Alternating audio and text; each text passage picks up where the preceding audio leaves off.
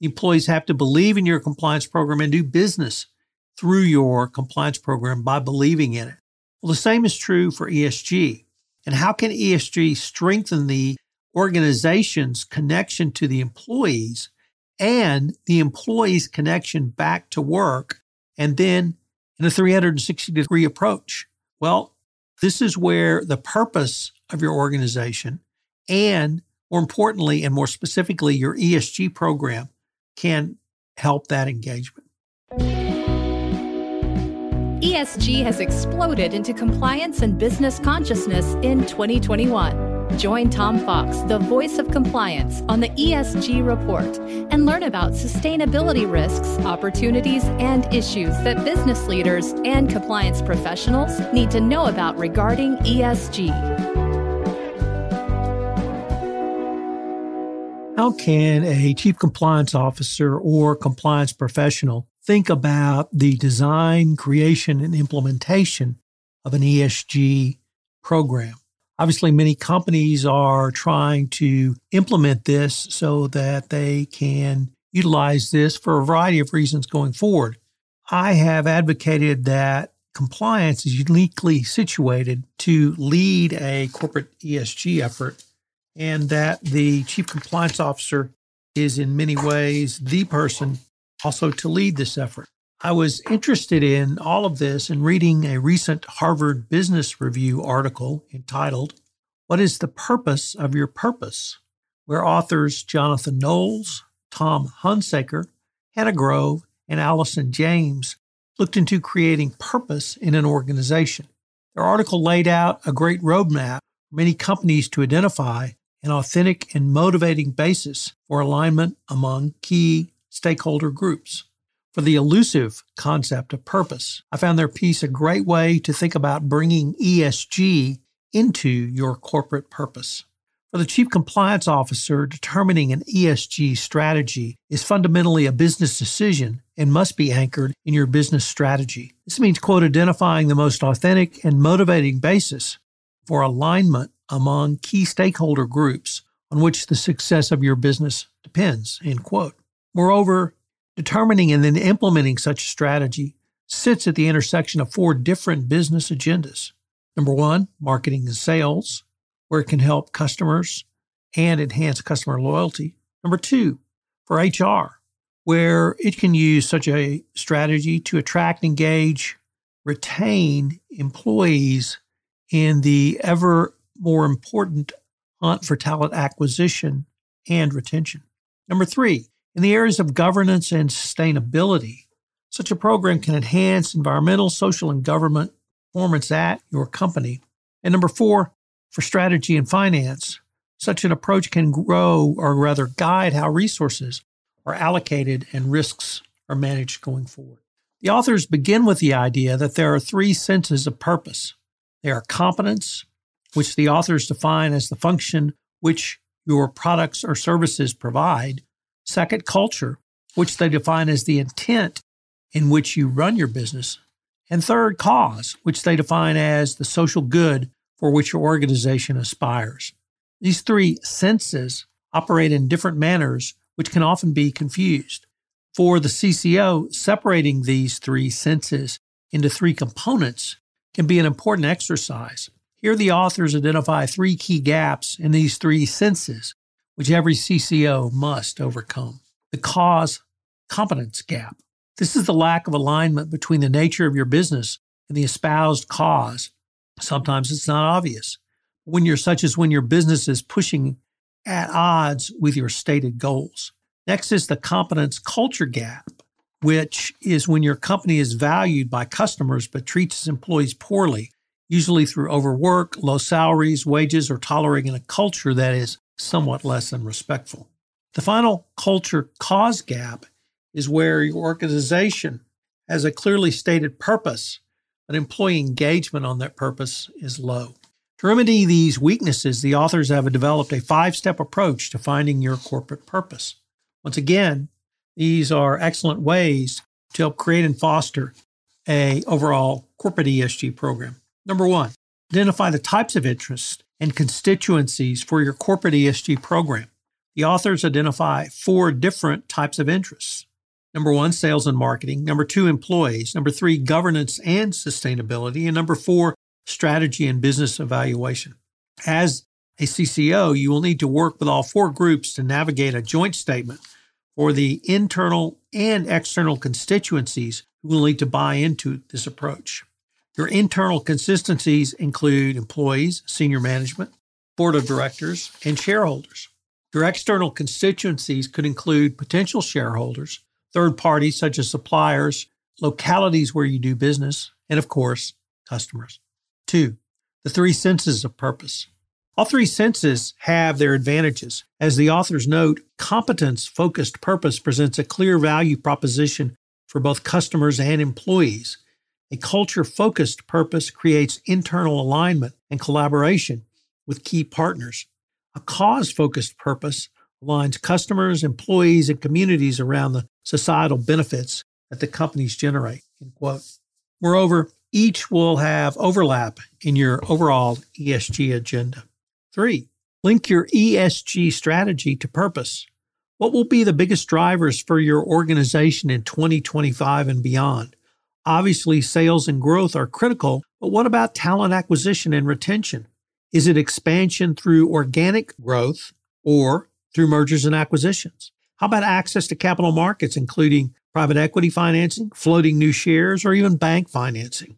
Whatever the purpose is or purposes are for your organization, the authors note that you should, quote, develop a clear sense of business objective that the purpose will support. How can it enhance the relevance and sustainability of your value proposition to customers and other stakeholders and strengthen the company's relative advantage? This step produces a short list of 3 to 5 key ideas for defining your purpose in a way that strongly aligns with the overall strategies of your business. Number 4, get out of silos. Here you need to be seen as moving past simple corporate self-interest. The authors list several questions which you can ask to your working group. These questions include, what is the usefulness of what we provide so self-evident that we need say nothing more?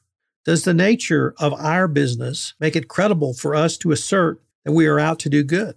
Do our leaders' behavior support the idea that we are in business to make the world a better place, even if that is not our core focus? Do we deliver value to customers while also being an attractive employer, partner, and good corporate citizen? How do we do business creation for value for society in ways unusual for our industry? By asking and answering these questions will help you to move past the self-interests of the groups that you identified as your internal constituencies and perhaps even external constituencies as well. Number 5, embed purpose in corporate behavior. Execution is where the rubber meets the road. As with all things corporate, it starts with senior management, who must set the tone, commitment, and of course, walk the walk. But the interesting thing the authors note is that while senior management tends to view such efforts as a top-down experience, most other stakeholders experience it from the bottom up, quote, through their interactions with products and services, employees, physical locations, and communications. From a bottom-up perspective, it is more important that purpose increase the sense of authenticity, coherence, engagement derived from the day-to-day experiences of customers, employees, partners, and the communities in which the company operates. The ultimate test of your purpose is whether it improves the way businesses actually operate. In their paper, the authors conclude that there are 2 additional elements which must be considered: pragmatism and authenticity. Both of these elements are directly in the wheelhouse of the CCO and corporate compliance function. ESG can be a powerful tool to speak to a variety of stakeholders in any organization. Using the author's approach to purpose, as they have outlined, designed for an ESG program, I believe can be a direct way for the CCO to move forward in the design, creation, and implementation of what could well be a very successful ESG program. So how does all of this impact your organization? Well, as I mentioned, the authors focused on purpose, and that's certainly one way to look at an overall ESG program. They have some more specifics that I think are critical because, as we know, an effective compliance program equates to more efficient business processes and actually leads to higher ROI and profitability. So what are some of the areas the authors identify? Well, in demand generation, purpose can increase customers' preference for your products and services. And when I use purpose, think of ESG. What about employee engagement? As every compliance officer knows, employee engagement is the most critical part of any compliance program. If you have great tone at the top, policies and procedures, monitoring, and ongoing improvement, you still have to have employee engagement. Employees have to believe in your compliance program and do business through your compliance program by believing in it. Well, the same is true for ESG. And how can ESG strengthen the organization's connection to the employees and the employees' connection back to work, and then in a 360-degree approach? Well, this is where the purpose of your organization and, more importantly and more specifically, your ESG program can help that engagement. What about governance and sustainability? I've certainly done podcasts on the G of ESG, but purpose and ESG can help reinforce a company's reputation as a good corporate citizen and a strong ESG performer. Remember, governance starts or ends at the board of directors because a board has to provide its own governance, senior management in a company through oversight, not by running it on a day-to-day basis, but oversight. But governance is things like data governance. It's things like institutional justice and institutional fairness. It's things like fairness in hiring. It's things like your whistleblower program, and more importantly, having a culture of speak up where people who speak up are honored and their information is taken down and used to improve your overall corporate compliance program and indeed corporate culture going forward. And what about business strategy and valuation? What does ESG provide to you, your organization, in terms of potentials for profitable growth and reducing a business risk? One thing we've learned from the pandemic, and if it's not clear after the Russia invasion of Ukraine, it's certainly clear now, we've gone from disaster recovery to business resilience to business as usual. I'm not sure before the Biden administration began to broadcast that Russia was literally days away from invading Ukraine, and that certainly was propitious intelligence that they broadcast to the world. But before that time, I'm not sure many companies really had thought through the implications of an invasion because they didn't believe that Russian President Putin would actually go through. He would rattle his sabers and get some kind of deal and move forward like he's always done. But like he did with Chechnya and the eastern part of the Ukraine, he actually physically invaded. Well, now we have huge disruptions, total global markets, the Ukraine and Russia and Belarus. Russia and Belarus are under massive sanctions now, and literally every company, U.S. company and Western Europe company that does business with Russia is being named and shamed as I record this podcast. In addition to the massive trade sanctions, economic sanctions, financial restrictions put on Russia, how are you going to get your employees out of Russia? How about getting them out of Ukraine? How about your supply chain that's in either one of those countries? How about a good part of your business or sales that are in either parts of those countries?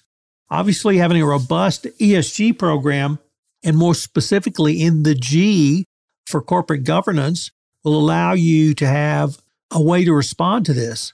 It may be some time because you may have to look at new suppliers, new third parties, new business partners, but because of the situation there now, you can't do business with Russia and you can't do business in Russia.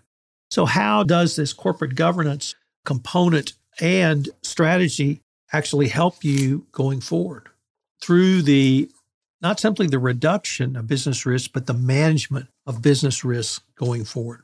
I hope that these comments and the article that I've cited to, and I'm going to link to in the show notes, will help you to understand that there's a way for you to think through this in a process-oriented way with engagement and a variety of shareholders and corporate stakeholders and individual constituents in your organization. But I'd like to end with, this is what a compliance professional does every day.